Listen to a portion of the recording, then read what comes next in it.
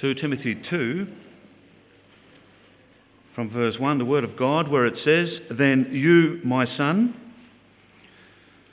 be strong in the grace that is in Christ Jesus, and the things that you have heard me say in the presence of many witnesses, and trust to reliable men who will also be qualified to teach others. Endure hardship with us, like a good soldier of Christ Jesus. No one serving as a soldier gets involved in civilian affairs. He wants to please his commanding officer. Similarly, if anyone competes as an athlete, he does not receive the victor's crown unless he competes according to the rules. The hard-working farmer should be the first to receive a share of the crops. Reflect on what I am saying, for the Lord will give you insight into all this. Remember Jesus Christ, raised from the dead, descended from David. This is my gospel, for which I am suffering even to the point of being chained like a criminal. But God's word is not chained. Therefore I endure everything for the sake of the elect, that they too may obtain the salvation that is in Christ Jesus with eternal glory. Here is a trustworthy saying: if we died with him, we will also live with him. If we endure, we will also reign with him. If we disown him, he will also disown us. If we are faithless, he will remain faithful, for he cannot disown himself. Julian, please come forward. If I could encourage you to leave your Bibles open, that would be good, because we'll be referring back to the passage a few times. And the text is really the second half of that reading, from verses 8 through to 13, is what we'll be focusing on. Now, Paul starts this passage off with the word remember, and really in many ways that word actually provides the key to understanding this chapter, to understanding these verses as a group. And we know being able to remember, or having a good memory, is important, isn't it? It's important to have a good memory when you're meeting new people, because if you have to ask their name 3 or 4 or 5 or 6 times, it gets a little embarrassing. It's important to have a good memory in relationships, because missing important dates can land you in hot water. I read somewhere this week that elephants never forget. I don't know if that's true, but I'm not an elephant. I can't remember where I put my keys 5 minutes after I've got into the house, let alone my wallet if it's not in my back pocket. But remembering is so important. It's so important for just who we are. I mean, our memories shape us in many ways. They're part of the person that we are. It's why memory loss or Alzheimer's is such an awful thing, because our memories are so important. Our memories guide us. That's why when Anzac Day comes, lest we forget, is what we say to each other, because we don't want to make those mistakes again.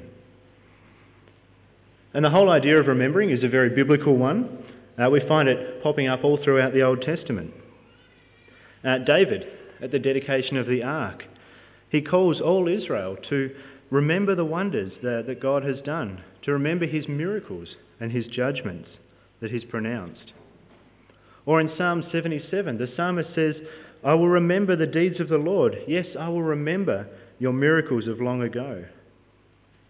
For Israel, remembering was meant to cause them to reflect on what God had done and to cause them to live correctly in response. And here in 2 Timothy, Paul calls Timothy, his young protege, to remember. But this time Timothy is to remember in the face of hardship and in the face of opposition. See, Paul, his mentor, is in prison. He's old. He's getting close to the end of his life. And he's passing on the baton of ministry to his son in the faith, Timothy. And in the first 7 verses of 2 Timothy 2, he reminds Timothy that his life as a believer and as a minister of the gospel is going to be one full of challenges. It's going to be tough. There's going to be opposition. Timothy is going to have to endure hardship. But as a counterpoint to all this warning, to all these words of hardship, Paul also gives Timothy great encouragement in the verses that we're looking at today. He reminds him of the heart of his message, of the heart of the gospel. He reminds him of the power of that message. And finally, he reminds him of the hope of that message. When the going gets tough, the tough get remembering. And by remembering, they endure and overcome. And so these calls to remember are for us too. For by remembering, we too can stand when facing opposition, when facing trial. We can be encouraged. Now, Paul starts for us at the beginning. It's a good place to start. The most important, the most essential thing for a believer to remember is the very heart of our faith, the gospel. When hardships come, when trials are on us, when the going gets tough, remember the gospel. You might have noticed that Paul says, my gospel, and that might seem a little unusual to us. But he makes this statement to Timothy to remind him of the message that Paul brought. You see, the church that Timothy was ministering in, there were lots of false teachers and lots of false gospels. So Paul's saying, remember my message, the gospel that I brought, rather than the ones of the false teachers at the time. And Paul summarises just what it is that we should remember, what his gospel is, in verse 8. He says there, remember Jesus Christ, raised from the dead, descended from David. This is my gospel. Jesus Christ, raised from the dead, descended from David. Now I have to note that's a summary of the gospel. It's a key phrase that for Timothy and for us as well should bring to mind the whole of the gospel. It's like knowing the first line of a song or even the first bar can jog our memory and bring the whole song to mind. So too should knowing this summary of the gospel jog our memory and remind us of the whole message of the gospel. Timothy, reading this summary, would have remembered the gospel in its entirety.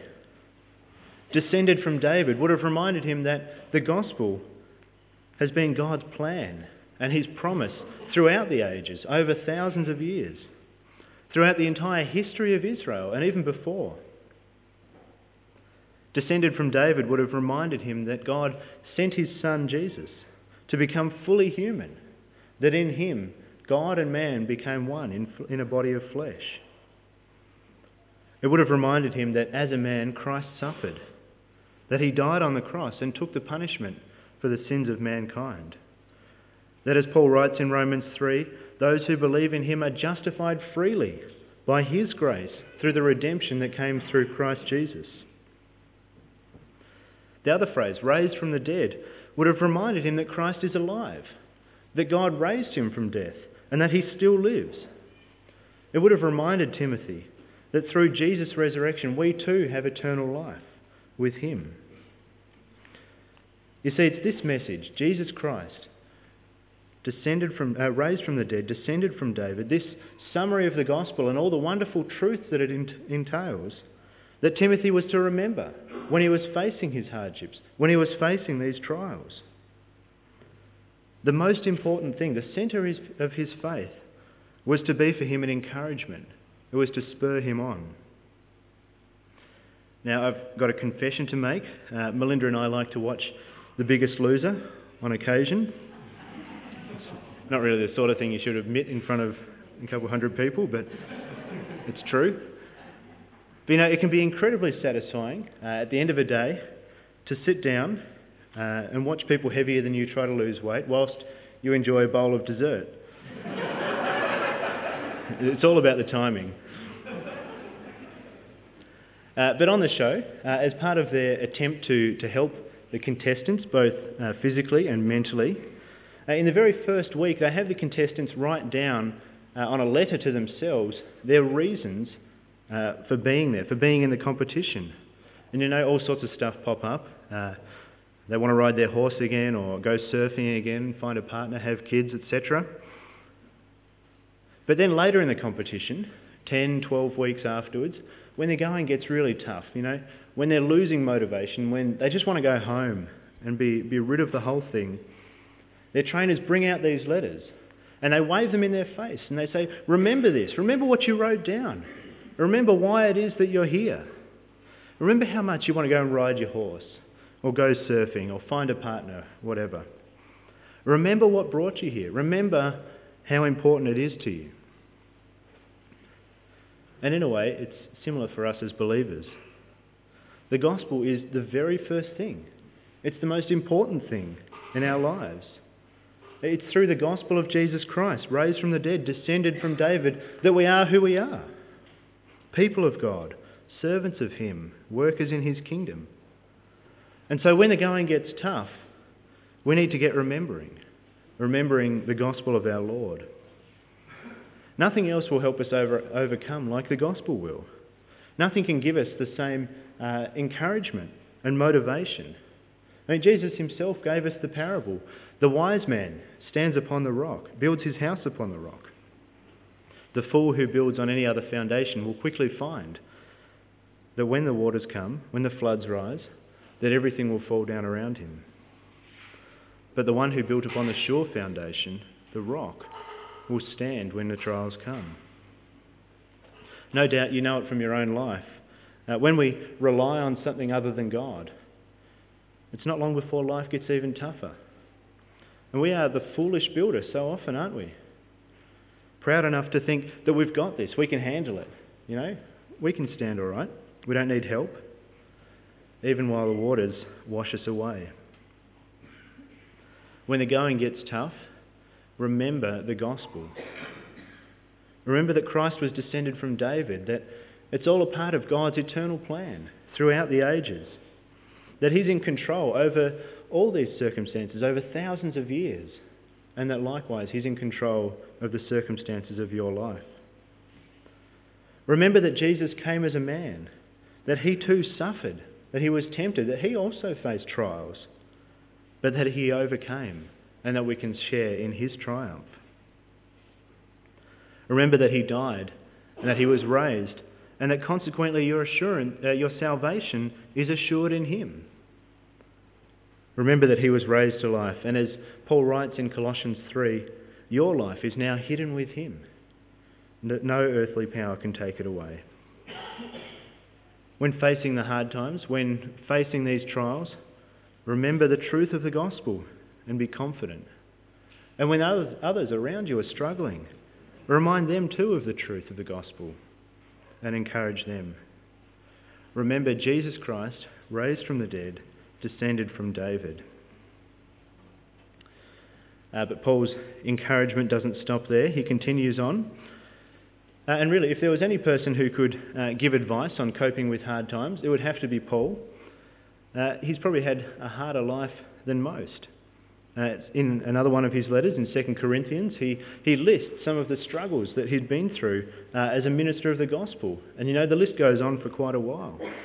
He's been beaten and lashed. He's been imprisoned. He'd been stoned, shipwrecked. It goes on. However, Paul's situation now, as he writes this letter to Timothy, is probably some of the darkest days of his life. Paul's in prison, not for the first time, but this time it's worse. We don't know exactly the year that he was there, but it seems that it would have been a year or two after the Great Fire of Rome. Now, it's thought that perhaps the emperor at the time, Nero, might have started that fire. We don't know for sure, but we do know that it was blamed on the Christians. And it brought in an incredibly terrible time of persecution for all believers there. And so you can imagine Paul, being a well-known believer, being a leader of the church, would have been treated harshly.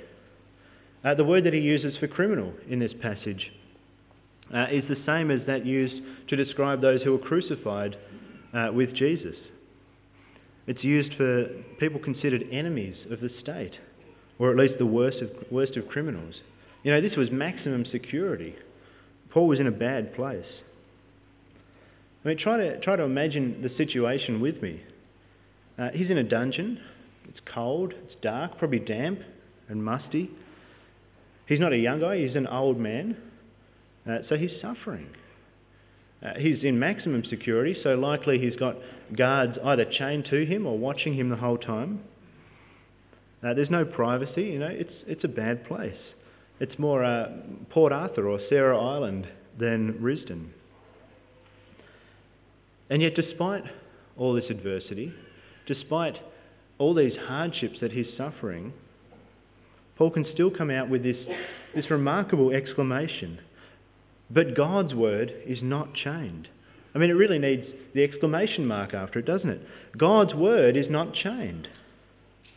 I mean, in this situation, you could forgive Paul and Timothy for thinking that it was all over. That this was the end of his ministry. Evangelism's all over. It's all locked up. Paul, the founder of dozens of churches, the guy who's brought the gospel to almost the whole Roman Empire, is jailed. He's locked up. But no, God's word is not chained. And we can see evidence of this in his writings. In 2 Timothy 4, Paul is able to write that through him the gospel has been fully proclaimed, and all the Gentiles might hear it. This from a guy who's in prison. Or in Philippians 1, that Paul's chains actually gave him opportunity to advance the gospel, resulting in it being known amongst the whole palace guard and to everyone else that he was in chains for Christ.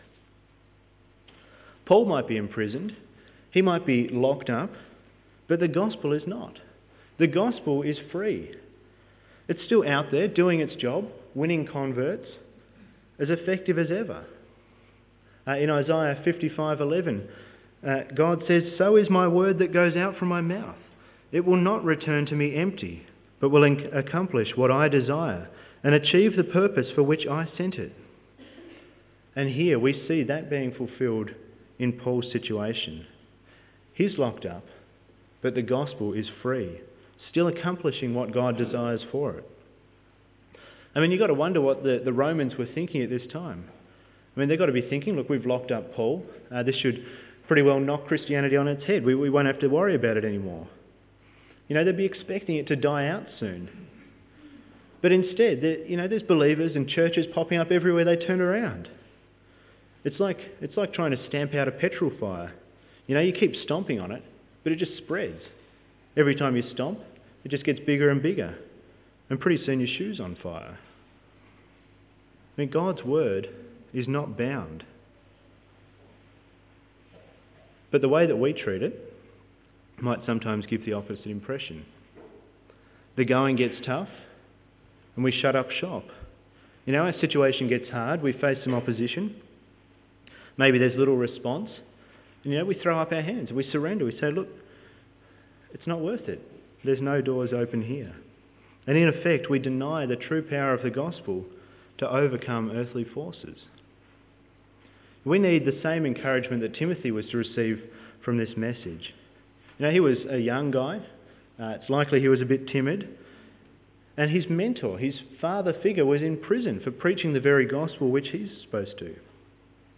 He was up against it. He was facing opposition. There were false teachers in his church. There was a stubborn audience who wouldn't listen.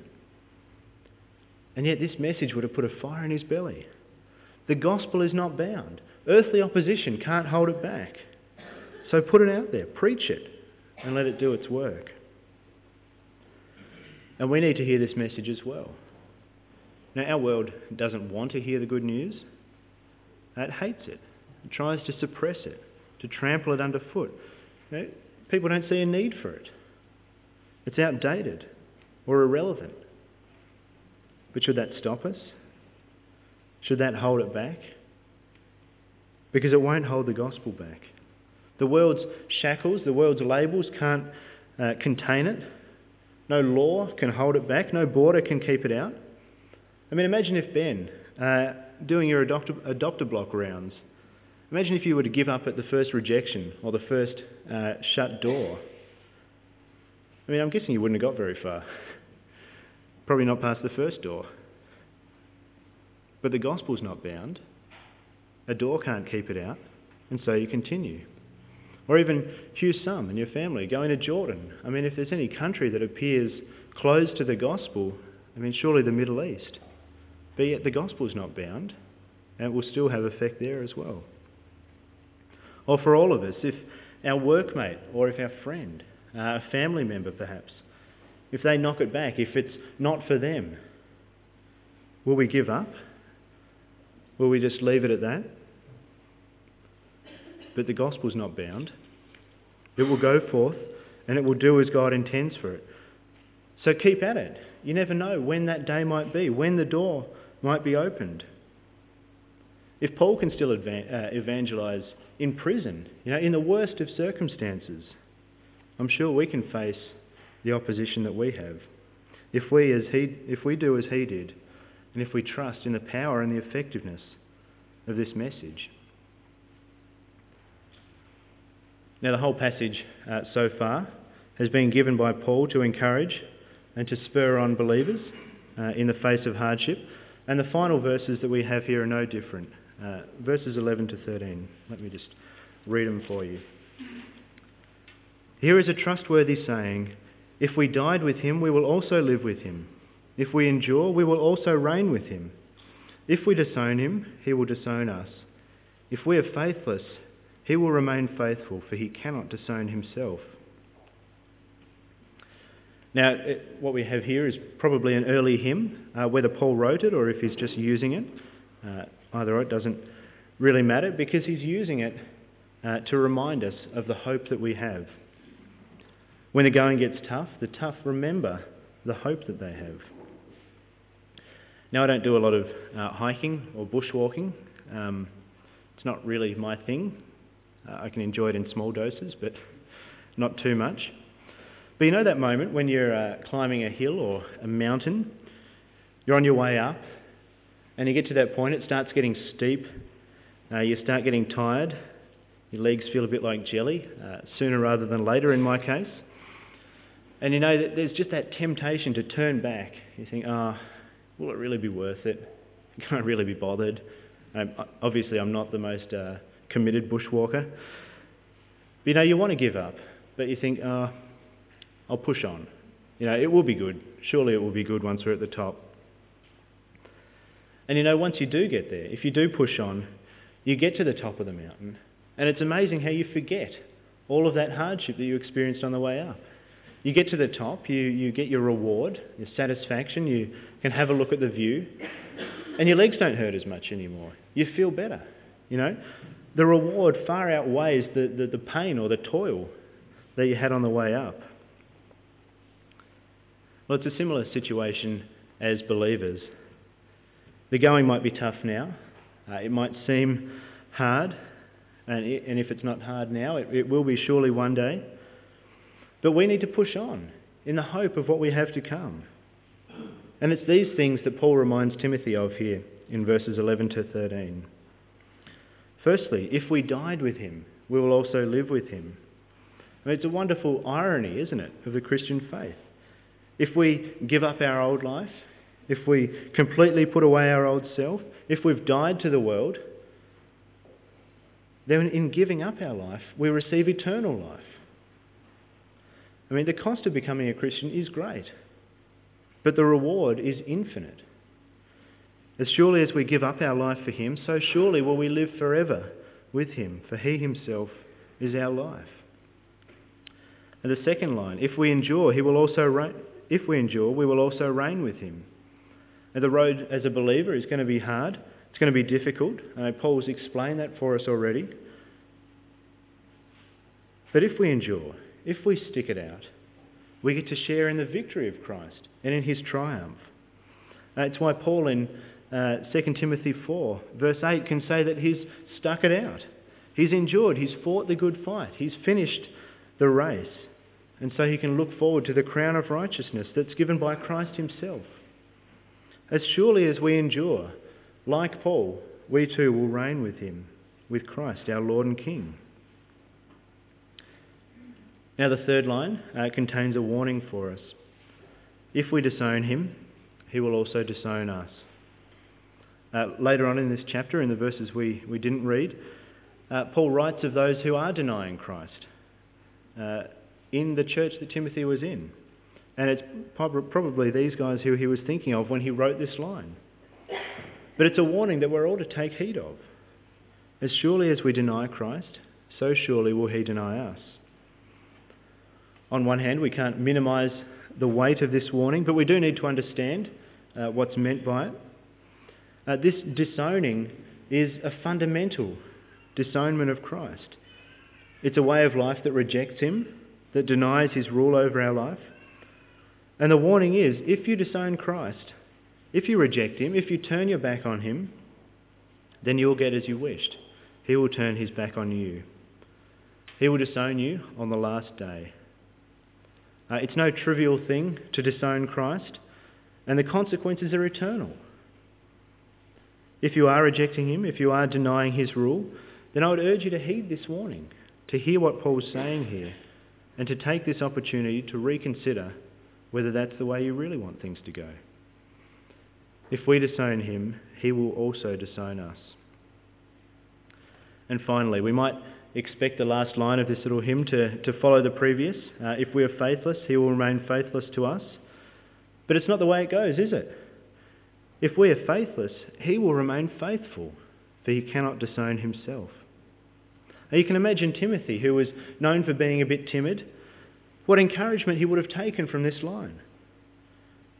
Even though I'm faithless sometimes, he will remain faithful. And so the encouragement for us too. Even though we're faithless, even though at times we lack trust in him, even though our belief wavers, he will remain faithful.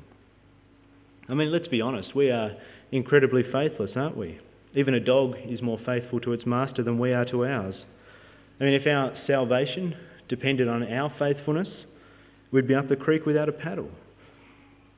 And yet in his mercy, God has made it that it isn't so. Our salvation depends on him, and as Paul writes here, he cannot disown himself. We might swing every which way, but James writes, God does not change like shifting shadows. Our surety as believers, our hope, is based on the very character of God.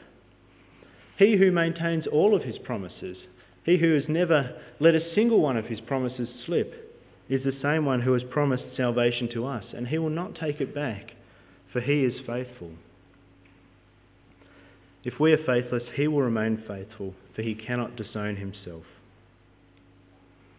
It might seem sometimes as believers that the odds are against us, that the opposition that faces us is overwhelming, that the hardships or the trials that we face seem insurmountable. But as great as these difficulties appear, as great as these trials seem to us, as Paul's been trying to teach us in this passage, our hope is all the more stronger. Suffering might challenge our life now, but we can remember Christ who ultimately suffered on our behalf. Hardships or opposition might stand before us, but we can remember the unbound gospel that we hold to. Difficulties and persecution may affect us now, but we can remember the eternal hope that outweighs them all. However great our hardship may be, infinitely more wonderful is our hope. So when the going gets tough, do as Paul says and get remembering. Let's pray.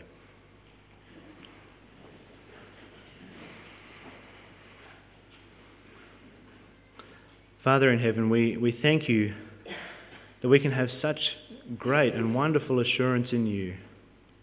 Lord, you have given us such hope that we know that despite any circumstance that we come up against, any hardship or struggle that we face, that our hope is so much greater, that the gospel that we stand on is so much stronger. Father, we ask that you would help us to remember this gospel, to remember this hope that we have, that when the going gets tough, we wouldn't cling to our own strength, that we would cling to you instead. Father, lay these words on our heart and encourage us by them daily. Help us to find strength in your gospel and in the knowledge of who you are. We thank you for this and we pray this in Jesus' name. Amen.